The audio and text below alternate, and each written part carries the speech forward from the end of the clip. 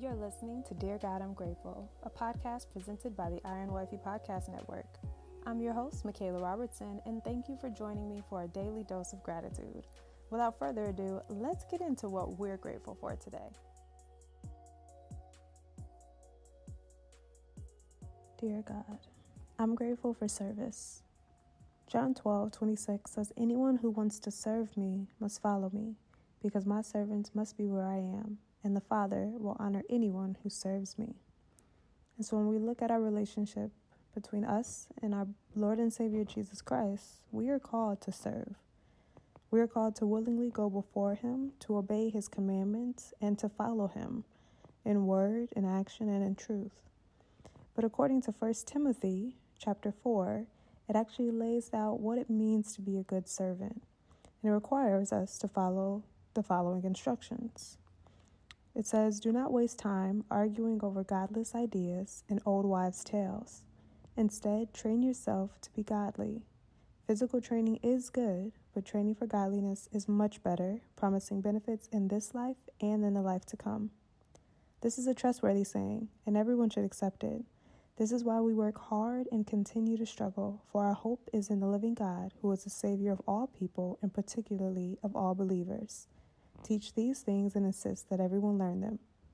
Do not let anyone think less of you because you are young. Be an example to all believers in what you say, in the way you live, in your love, your faith, and your purity. Until I get there, focus on reading the scriptures to the church, encouraging the believers, and teaching them. Do not neglect the spiritual gift you've received through the prophecy spoken over you when the elders of the church laid their hands on you. Give your complete attention to these matters. Throw yourself into your task so that everyone will see your progress. Keep a close watch on how you live and on your teaching. Stay true to what is right, and for the sake of your own salvation and the salvation of those who hear you. And that was 1 Timothy chapter 4, verses 7 through 16.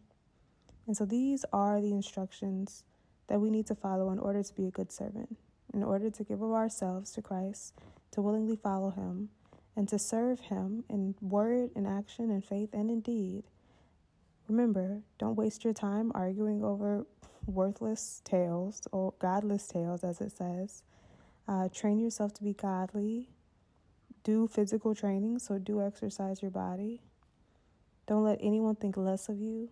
Be an example for everyone in what you say and how you live and how you love in your faith and in your purity.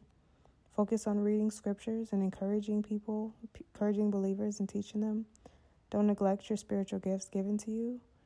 And make sure that you pay close attention to the matters that God has given you and throw yourself into your task so that everyone will see your progress. But most importantly, it ends, is what we just read. Keep a close watch on how you live and your teaching, because it can determine where you end up. It can determine your salvation. And so make sure that in your speech, you are leading people back to Christ. In the example of your life, you are leading people back to Christ.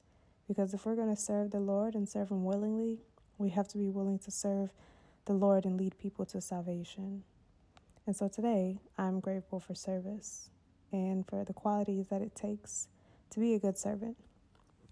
But that concludes today's episode of Dear God, I'm Grateful. And I'll talk to you loves tomorrow in another one. Bye. Thank you so much for listening, and I hope you'll join me here tomorrow.